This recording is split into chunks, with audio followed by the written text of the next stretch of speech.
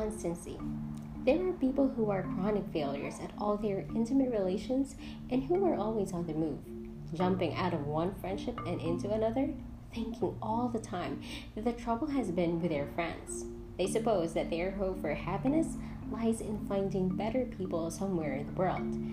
Often estranged from their relatives, they also carry on feuds with their neighbors and move from one marriage to another. But consider, sooner or later, you must learn to hang on when the going is tough, to give even when you are not getting much.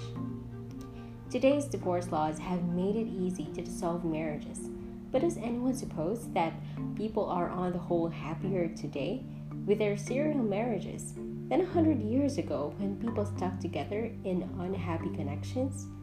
From my experience, it seems that most people who are unhappy and discontent with their partners will be equally unhappy and discontent with the partners of a second marriage. I'm not judging or criticizing those who have to get out of a destructive marriage. Once in a while, it turns out to be necessary for survival. Yet, I think there is good reason for the Bible's strong stand on the permanence of marriage and on divorce as a manifestation of our sinfulness. In most durable friendships, the glue that has held them together is called commitment. Let me illustrate.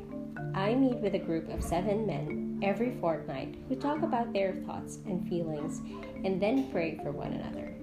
These men are all strong leaders, pastors of large churches, or bold, aggressive doctors.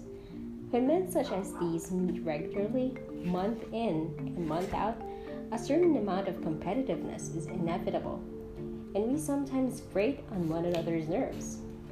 One of our members, a very successful scientist and physician, possesses by far the strongest intellect among us and finds it easy to grab the conversation and run off on hobby horses of his own, without considering the other men. Since the purpose of our meeting is not to discuss intellectual issues, my friend routinely gets tackled when he is about 5 minutes into these monologues and barely warmed up.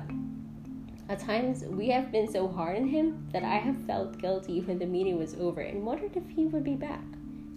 But here's a wonderful thing.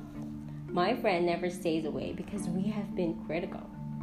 Doubtless, he would just as soon find something else to do some weeks, but he is a man who abides by his commitments.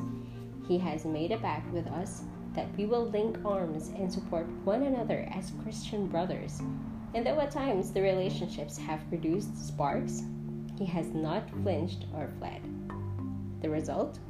That man is a fast friend to each of us, and there is little that we would not do for him. He says now that he has never had companionship such as the 7 of us enjoy together, that we are his best friends. And he's right. We love him dearly, and perhaps are all the more loyal to him because of the way he has weathered our beatings, listened to our actions, and worked the relationships through.